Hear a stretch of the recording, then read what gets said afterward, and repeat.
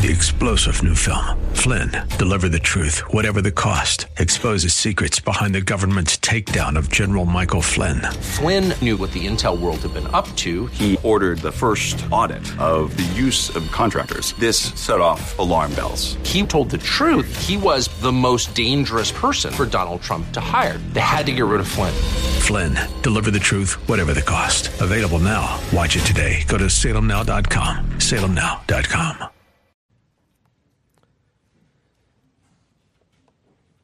Just 2 weeks ago, a historic event occurred in the world of global finance. It was the first time in history that a European company hit a value of $500 billion.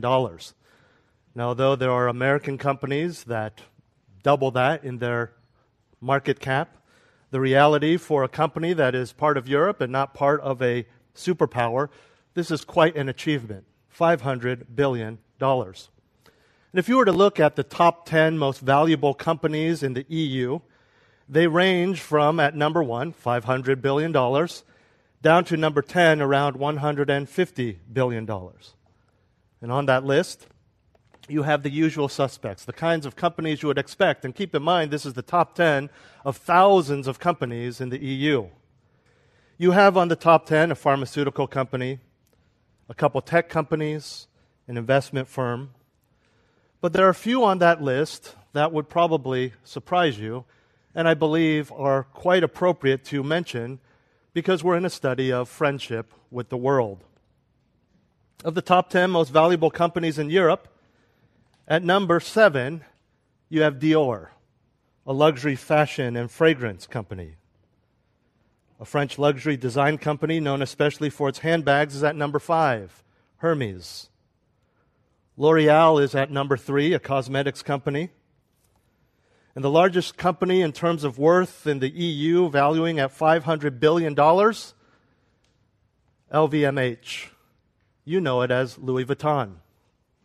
It's actually a company that owns many other companies, dozens of them, including such brands as Tiffany & Company, Sephora, Bulgari, Acqua di Parma, Fendi, Christian Dior, Hennessy, and of course, Louis Vuitton.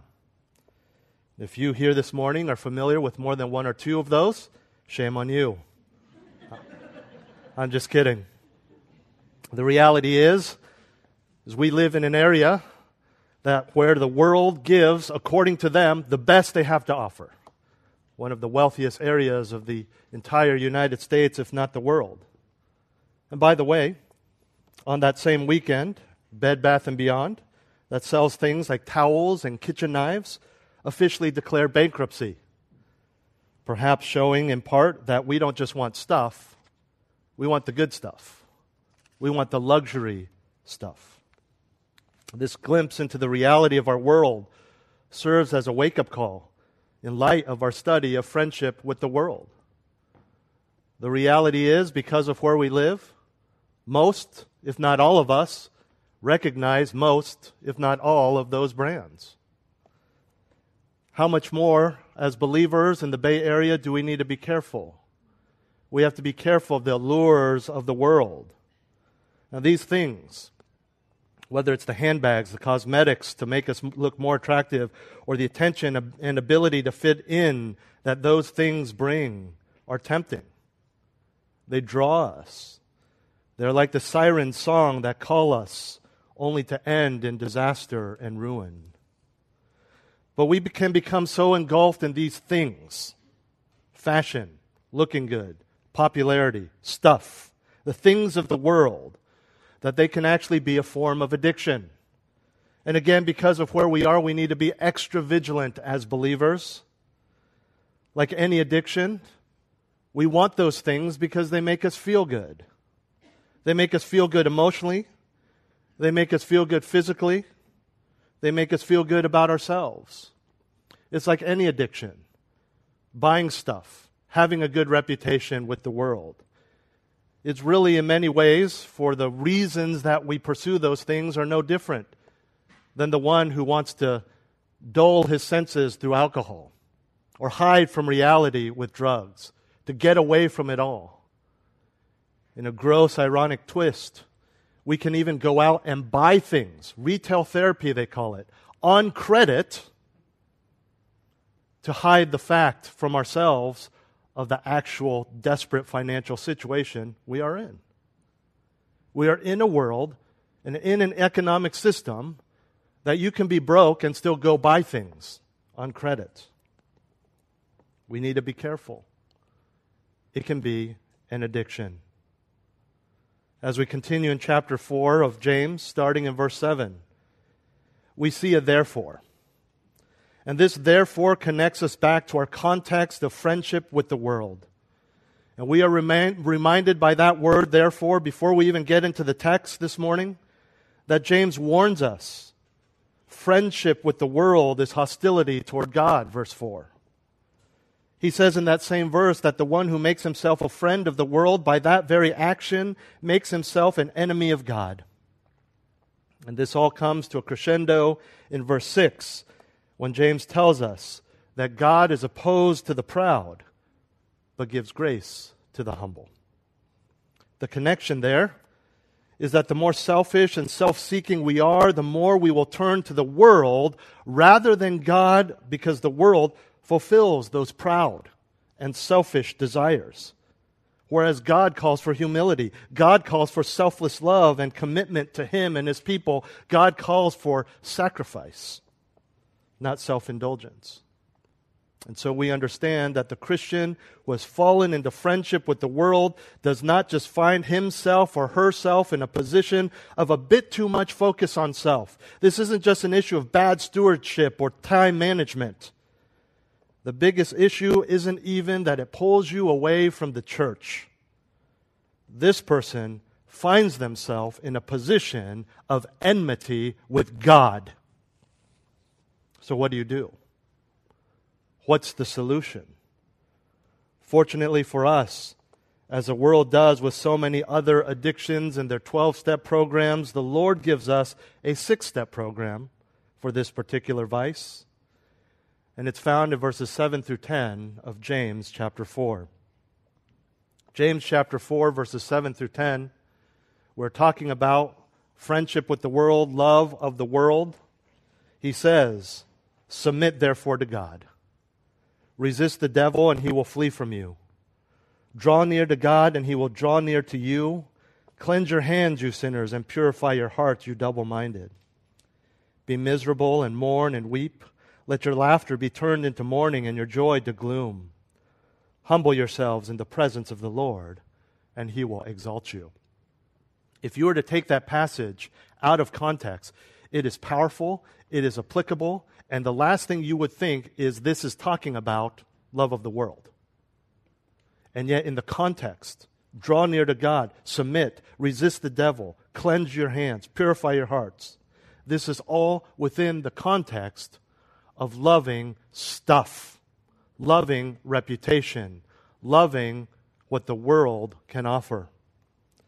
And so this morning, I want to give you 6 steps to breaking your love of the world. 6 steps, a 6-step program to breaking your addiction to what the world has to offer. 6 steps to breaking your love of the world. Our outline comes straight from the text, straightforward, nothing fancy, no alliteration. But I do want to point out that in each sentence we have an imperative. That's a fancy word for a command. In the Greek, it is a command. These are not suggestions. These are commands from the Lord.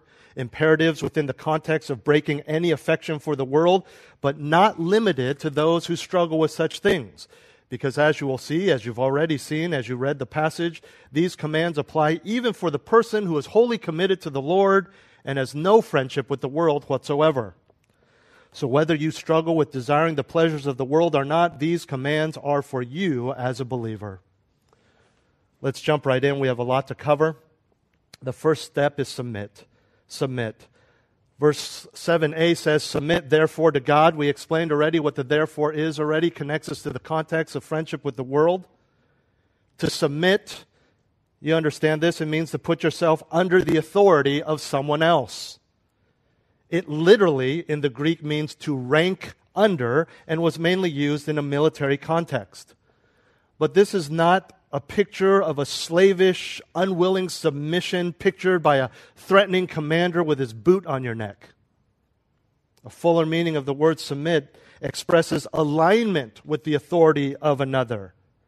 So for the Christian, this is a joyful appreciation of the privilege of being free in Christ, a freedom that allows us to resist the love of the world and to obey Him. The tense of the word command, or the tense of the command to submit in the Greek, tells us that this should be done willingly.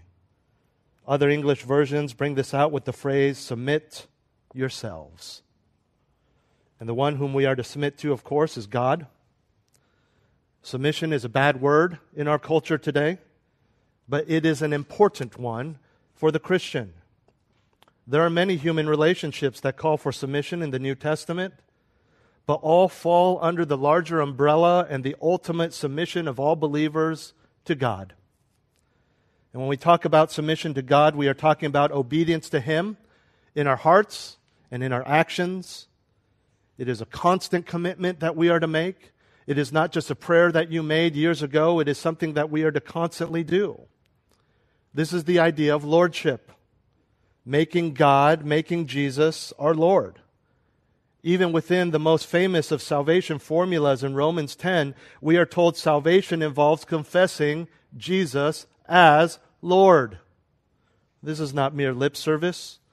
This is a true, full submission to the authority and thus the commands of God.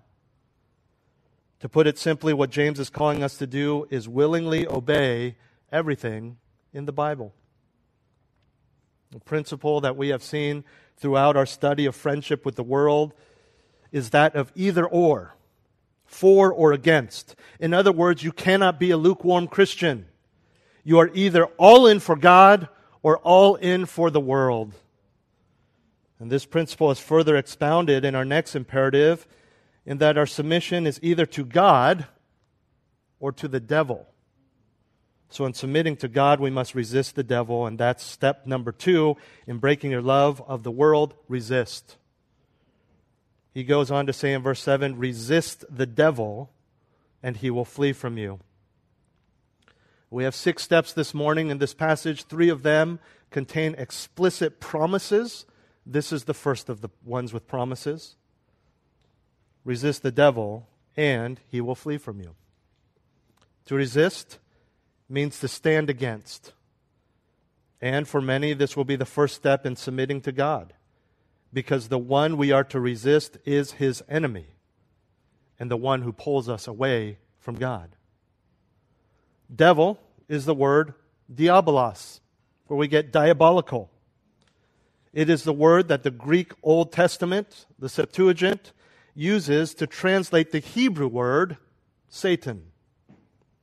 Devil is the most common title for Satan in the New Testament. The grammar in the Greek, again, tells us that there is no middle ground. We are not to give the devil even an inch. In practical terms, this gives the Christian a lot to hope in. First, that you as a believer can resist the devil. There is no blaming of the devil. There is no, the devil made me do it. You can resist. Second, although very powerful, the devil, also known as the tempter, is not one that we must give into. Our salvation frees us from bondage to sin. We understand that. We say this all the time. We are free from the shackles, the bondage to sin. But that also means we are freed from the inability to resist the devil. Now here in our circles, I personally don't like to blame the devil, because the Bible is so clear that we are not to blame the devil. Sin is our choice. And if we are to blame anyone, we are to blame ourselves. Not the devil, not the world. You chose that. I choose that. And this statement that we can resist the devil further emphasizes this. Because even if you blame the devil, as a believer, you know it was your choice to obey the devil. This is attested to all over the New Testament. In the context of lying and anger, Ephesians 4:27 tells us not to give the devil an opportunity. Then in Ephesians 6:11, we are told to put on the full armor of God, and I'll quote, so that you will be able to stand firm against the schemes of the devil. And most clearly in 1 Peter 5. In fact, I'd like you to turn there with me. 1 Peter 5, verses 8 through 9. A very powerful and well-known passage because it depicts the grossness of the devil, the desires of the devil, the trickery of the devil. 1 Peter 5, verses 8 and 9 say this, be of sober spirit, be on the alert. Great warning, especially when it comes to friendship with the world. Be on the alert. It seems like a small thing, but be on the alert. When you know your coworker just got a raise, be on the alert when you look at his parking spot. If you have temptations for stuff, be on the alert in looking at your coworker's handbags, whatever it may be. Be on the alert. Your adversary, the devil, prowls around like a roaring lion seeking someone to devour. But resist him. That's the same word we have in James 4. Resist him, firm in your faith, knowing that the same experiences of suffering are being accomplished by your brethren who are in the world. Resist the devil. There are temptations all around us. But how do we resist the devil? How do we do it? With the primary tool in your spiritual arsenal. In fact, it is the same tool that Jesus himself used in the wilderness when being tempted by the same individual, the devil.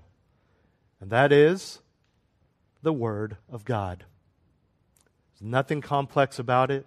No secret handshake, no secret prayer that they only teach pastors in seminary. It's just the Word of God. Jesus himself, God, very God, all he did was quote Scripture. He did not budge either way. He did not add to it. He did not take it away. He did not argue. He just quoted the Scriptures. And by the way, 1 Peter 5, 8 and 9 tells us that the devil, as an enemy of God, is not just someone who sits there and says, yeah, I'm a fallen angel. I'm over the demons. I'm an enemy of God. I'm just sitting here kind of doing my thing. No, he is active.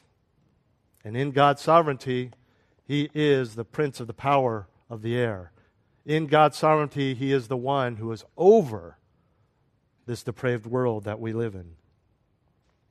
Now, the promise that I mentioned is found at the end of the verse. The devil will flee from you. And I want you to understand that is a promise. The wording is clear. Not he might, he will. In other words, the outcome of resisting him is that he flees. But here's the thing. We don't know when he attacks. We don't even know how he attacks. We don't even know when he flees. But so long as we are diligent and vigilant, we take hold of this promise. Now, this is very different than what you see in other religions or even see on television. There is no need for a pastor or priest to come and rebuke the devil. There is no exorcising a demon. This is just basic Christian obedience.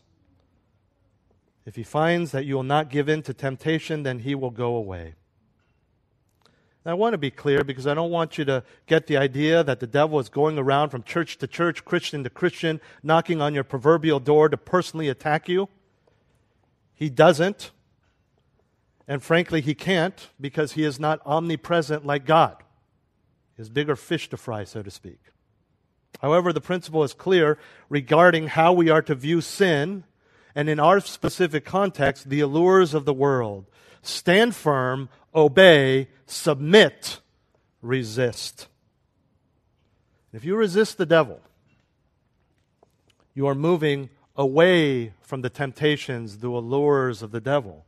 And if you're moving away from someone, whom are you moving to? Well, God. You're moving to God. And this brings us to our third step to breaking your love of the world. Approach. Approach. Verse 8a, draw near to God, and he will draw near to you.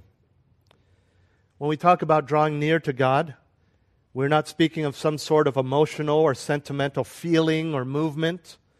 This is all about truth and the believer responding to that truth. The truth about God's character that drives you to love Him more. The truth about yourself that drives you to obey Him more. We are also not talking about unbelievers here. This is about the believer growing in his relationship with God, growing his affection for God that will naturally come out of or result in decreasing affection for sin, for the things of the world. The beauty of this is that in Christ, there is no need for another human mediator to draw near to God. You don't need a priest.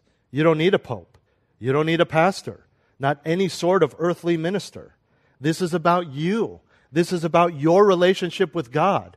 Because of the death of Jesus Christ, He has opened up the door so that you as a believer have direct access to God. Yes, you can have accountability with your small group. Yes, you can ask for prayer. Yes, you can ask for counsel. But you don't need me to do that for you. I can't do that for you. I don't even know what that means. All I see in that is some sort of corrupt system that other religions have taken to manipulate their people, make more money. You have direct access to God. Draw near to God. And to be fair, this isn't just about you and your relationship with God.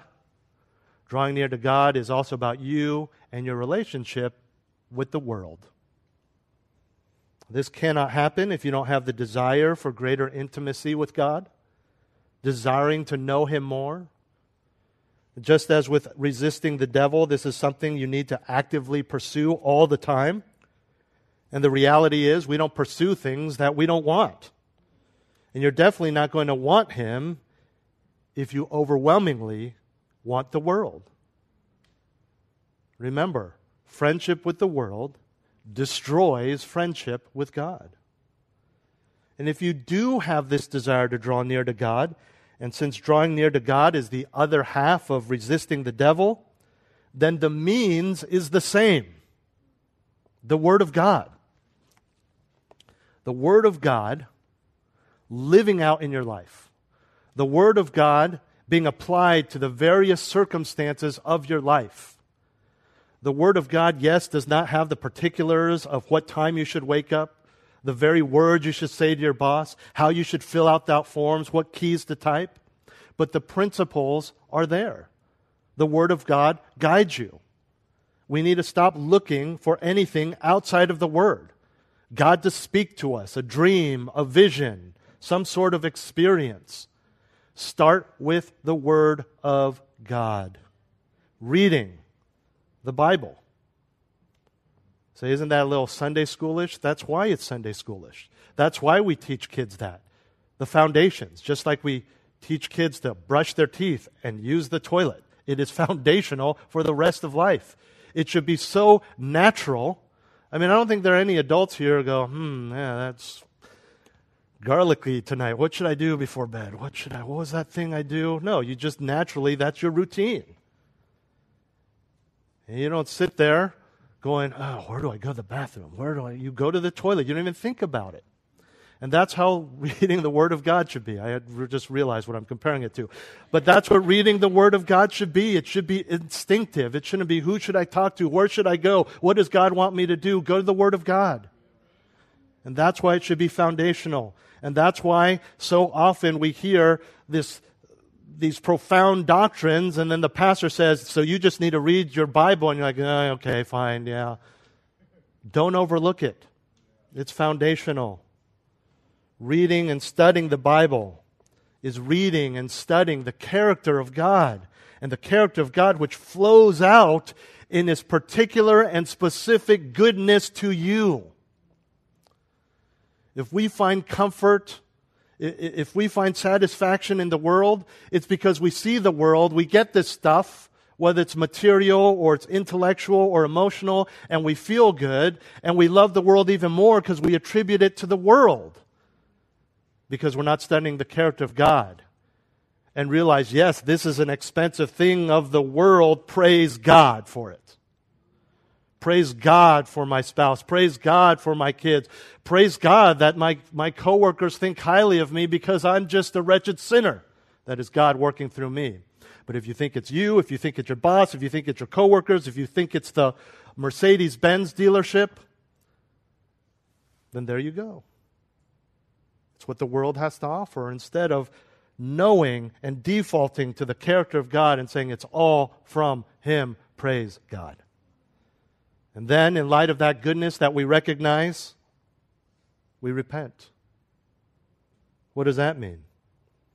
It means, again, looking to the Word to see what sin is and to see what obedience is, what dishonors Him and what glorifies Him. As with our last point, there's a promise here. This is, what can you say? This is amazing. When we draw near to God, He will draw near to us. And this act of God is further evidence of the victory over the devil as well as victory over the love of the world. Think about your friends, your family, their other religions, their warped view of who God is. They have to chase God. Our God chases us. He is not a distant God who does not want to be found or who takes pleasure in playing games with humanity. He wants a relationship with us. And this is evidenced by His initiation and His providing the means of reconciliation in the death of His own Son. And often we find comfort in the world because there is something tangible there. I get it. We hear the words of praise. We see the money in the bank. We touch the devices. We wear the clothes. There's an instant gratification that can be felt, that can be seen, that others compliment. And so often we turn to God and it's silent. There's no hug, there's no praise, and we feel like He's not there. We know He's there, but we feel like He isn't. When you feel like that, you look to this passage, you look to this verse, and you remember that He promises us that when we turn to Him, He comes to us. When we repent, He is there to forgive. When we run to Him, He does not wait for us with open arms. He runs towards us too. Like your reflection in a mirror, the closer you get, the closer the image gets, so it is with God. But James says you must make the break with the world and draw near to God. This is a pursuit of holiness. And this pursuit of holiness is often signified in both the Old and New Testaments as purifying and cleansing. And that's our next point. Step number 4, purify. The end of verse 8 says, "Cleanse your hands, you sinners, and purify your hearts, you double-minded." Those ideas, those words of cleansing and purifying come from the Old Testament regulations of purity required of priests as they ministered to the Lord on behalf of the people. There was a set of prescribed steps they needed to take to be declared clean, physically, outwardly, and suitable for the task at hand, whatever offering, whatever ritual they were performing. Over time, these words came to describe not just physical cleanliness, but moral purity. When it comes to the pursuit of holiness and drawing near to God, cleanse and purify are two different parts of one larger action. Now we know that God desires us to be holy. To do this, we must take steps of self-purification, which involve repentance and obedience with our hands and our hearts. He mentions hands because they represent what we do, the actions of our lives. And the heart represents intention and decision. It is the seat of our affections. To put it another way, the hands are to do good works while the heart makes the commitment to do them. Now, James makes clear why there is a need for this purifying. He says we are sinners and we are double-minded. Sinners, we understand. We are all disobedient to God, even as believers, even as the redeemed, we sin all the time. Double-minded, we have seen as a key theme throughout the letter. You may recall that it literally means in the Greek double-souled and refers to someone who lacks integrity, who lacks a singular focus on God. A believer who tends toward a friendship with the world has compromised the integrity of a complete and singular focus on God. He's double-minded. We see then why purify your hearts is commanded of the double-minded, since the heart involves decision-making and commitment. Listen to Psalm 24, verses 3 and 4. Who may ascend into the hill of the Lord, and who may stand in his holy place? He who has clean hands and a pure heart, who has not lifted up his soul to falsehood and has not sworn deceitfully. In other words, to put it in James's terms, the one with clean hands and a pure heart can draw near to God. As believers, we understand this. And we understand that this is possible because we are already seen by the Father as holy and righteous in the Son. But practically speaking, our flesh keeps us in a constant battle with sin. We must take the leading and grace of God and utilize it to battle impurity, to battle uncleanliness, such that we do not give up and give in to sin, and particularly the allures of the world. Purify. Step number 5. Lament. Lament. He says in verse 9, be miserable and mourn and weep. Let your laughter be turned into mourning and your joy to gloom. Now, at first glance, this may be strange. It sounds strange as believers are called to rejoice always. Until you understand that James is using these terms to refer to the lament, the misery, the mourning and weeping that leads to repentance. The mourning over sin, the misery over sin, the weeping over sin, and he also speaks of the laughter, the worldly joy that is attributed to fools. He begins by calling believers to be miserable and mourn and weep. To be miserable actually means to endure difficulties, to endure hardship, distress, toils, because this is the path of repentance. The inner sorrow over sin in the heart of the believer.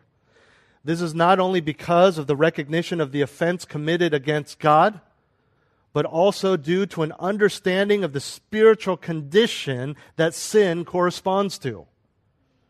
There is a brokenness over sin in the believer's heart that leads to true repentance. In men's group, we've been talking a lot about the marks of a true believer. In other words, if someone claims to be a Christian, but you're not sure if it's an authentic Christianity, what would you look for? Not to judge them, but to help them, to encourage them, to preach to them. I believe this is one of them. If there is no true internal remorse over sin, then there may not be a true living faith. And we're not talking about a worldly sorrow that comes from things like loss or the fear of man. You understand this. Even an unbeliever, and we do this too, we feel bad because of something bad we've done, because now this person doesn't want to be our friend. Now we're worried that our coworkers don't like us. It has nothing to do with God. That's what 2 Corinthians 7:10 calls worldly sorrow. You have sorrow over some sort of sin or trespass or wrong deed because of something involving the world, often attributed in our own hearts to the fear of man. It's feeling bad over sin and even changing your ways simply because of the consequences. And that kind of sorrow, again, according to 2 Corinthians 7:10, produces death. And what James is talking about is what Paul in that verse calls sorrow that is according to the will of God. This is a godly sorrow. It produces true repentance before the Lord. And understand that changing your ways or ending the bad behavior, a change in your lifestyle, is not true repentance unless it is turning away from sin and to God. A worldly sorrow, just to help you understand it, would be turning away from sin to a better reputation, a happier marriage, a better example for your kids, whatever it may be, a raise, a promotion. True godly sorrow that produces true repentance is turning away from sin to God, which we know also means putting on an act of obedience that counteracts the sin. In worldly sorrow, you are turning away from sin to self, in the sense that you are just doing it to feel good or preserve your reputation or make your circumstances more favorable or just to keep your money, whatever it may be. Now, all of this helps us to understand why part of the solution to loving the world is to be miserable, because we're talking about the sorrow over sin. Miserable because of sin, misery that leads to repentance. James goes on to say that we are to mourn and weep. Mourning, of course, is most commonly associated with mourning the death of someone. It refers to any sort of grief that brings heartache, brings physical tears. Weeping is an expression of mourning, and the two can actually be used interchangeably. In Scripture, though, they are used, and this is so important. In Scripture, mourning and weeping are used as a reaction to God's judgment and punishment for apostasy, especially among the Israelites in the Old Testament. And it is that meaning that James refers to here. He is saying that because of our sin, and in response to our sin, mourn and repent now, rather than mourning and weeping later when you face God's judgment.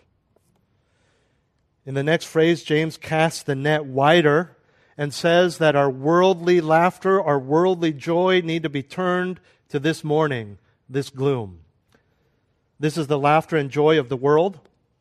This is the laughter and joy, the enjoyment of the world, of one who has declared their independence from God. It is used in this way throughout the Proverbs specifically. It is a worldly, self-centered, hedonistic laughter that mocks the idea of righteous living. From a world's perspective, ungodly, pagans, heretics, atheists have fun. They're laughing. They're enjoying. They're relishing in their sin and their hedonism, all because they are rejecting the morality and the demands of their Creator. That's the laughter and joy that is being spoken of here. And although these people feel free, they feel unfettered with their carefree attitude, the reality is that they are ignoring the terrifying truth of God's wrath. The believer, on the other hand, mourns and weeps over their sin not because of coming wrath, but because of the wrath that has come on the cross. Looking back at the cross and the salvation that belongs to us. The believer takes the sinful worldly joy and turns it into gloom. Being downcast and dismayed like the tax collector in Luke 18, who cannot even bring himself to lift his eyes to heaven as he cries out, "God, be merciful to me, the sinner." Although seemingly the most odd at first read, this step now makes the most sense in light of our friendship with the world.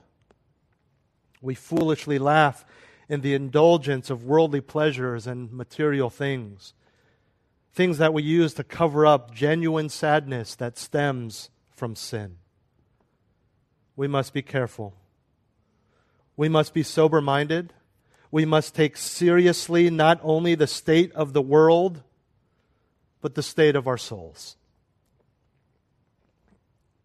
I understand the truth of hearing this and in your life saying, well, I know when I sin, I repent of my sin, I confess my sin.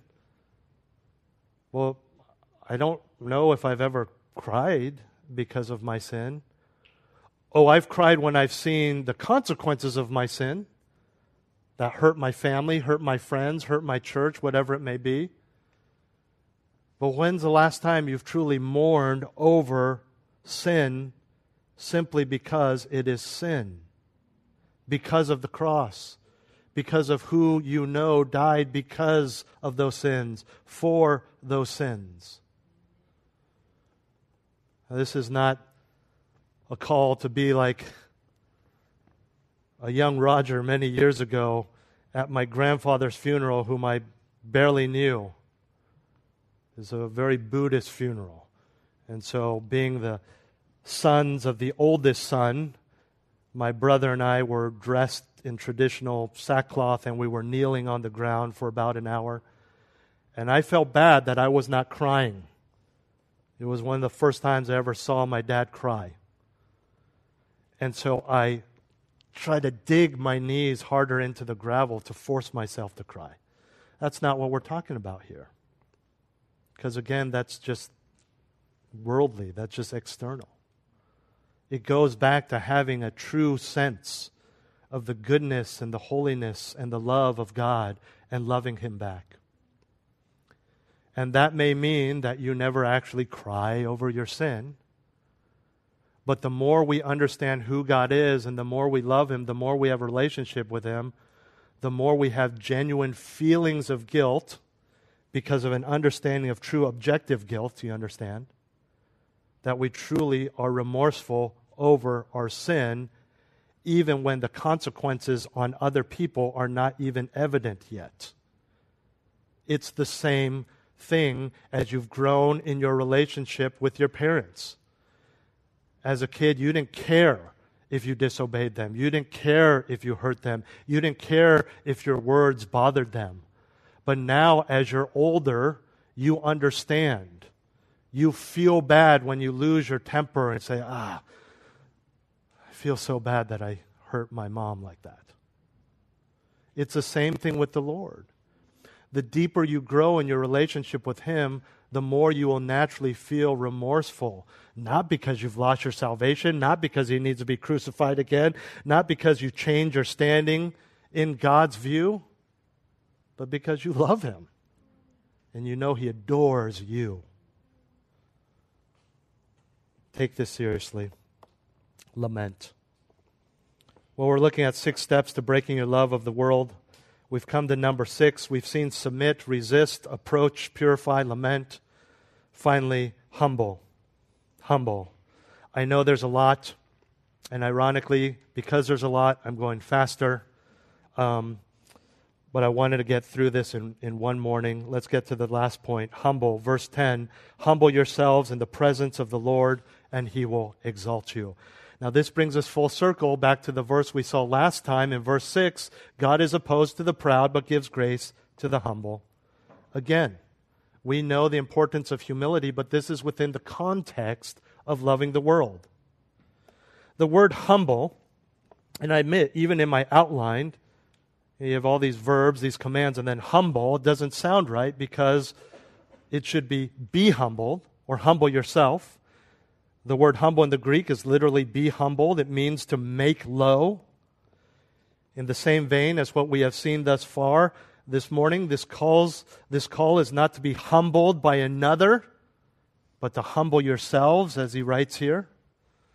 At the very fundamental level of the gospel, this is achieved by recognizing your own spiritual condition, namely spiritual poverty, which in turn leads you to see your desperate need for God's help. This help is taken hold of through submission to His will for our lives. So humbling oneself will include repentance. It will include self-abasement. These are the very opposites of the proud jealousy and selfishness that we have seen James describe the friendship with the world. Of course, this is not just to be false humility, which is that easy to fall into habit of saying the right things to sound humble. This is true humility that can only come from God. There can be no sense of self-entitlement here. Man, talk about temptations from the world. self-entitlement is a defining characteristic of our society today.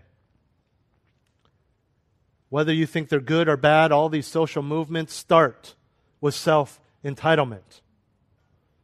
Everything you buy, everything you say, everything you demand. When you're angry at the counter, when you're frustrated with the wait at Trader Joe's, it is self-entitlement. You think you deserve more. You may not say that, but you are essentially saying, how dare you make me wait? What's wrong with you? This should be quick for me, my time. Self-entitlement. And it's all over. It's printed over every single news story I watch every night on the news. Self-entitlement. There is none here in the true believer who is humble. There's only overwhelming gratitude because you realize how undeserving you are. Undeserving of a quick line? No. Undeserving of whatever that bothers you? No. Undeserving, not just of God's love, of even God taking a moment to look at our wretched, sin-sick souls. We are undeserving of the most important thing. And the reality is that friendship with the world is a way of lifting yourself up, exalting yourself, whether it's through personal satisfaction and comfort, or an external show to impress others, or a combination of the two. True commitment to the Lord, true humility, true wisdom involve following the steps outlined in Scripture so that God will exalt you. Literally, make high, exalt, lift up. 1 Peter 5 adds that God will do so at the proper time. Everything is within the will and ways of God, His perfect timing. It can be hard to do this, to fully trust in God rather than yourself, to wait on the pat on the back from God, well done, good and faithful servant, and trying to fight for the praise of man today, right now. It can be hard to wait on treasures in heaven rather than indulging in temporal pleasures. And so we exalt ourselves and our own sense of comfort and financial stability through our own abilities, our own status, our own money. We are told in this world to be self-confident. Don't look weak.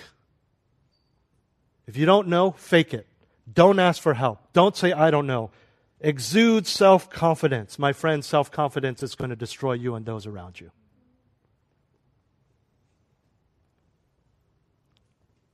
Nothing scares me more when I observe Christian leaders who don't ask for help, who think that projecting an image of self-confidence is more important than looking weak or looking like they don't know. They will not only ruin themselves, they will take down the church with them. While the world admires overly confident people, in the church, we need to be wary of them because we recognize how small, how weak, how undeserving, how needy we are. Friendship with the world means trying to impress others, trying to comfort others by letting them know, hey, I got this.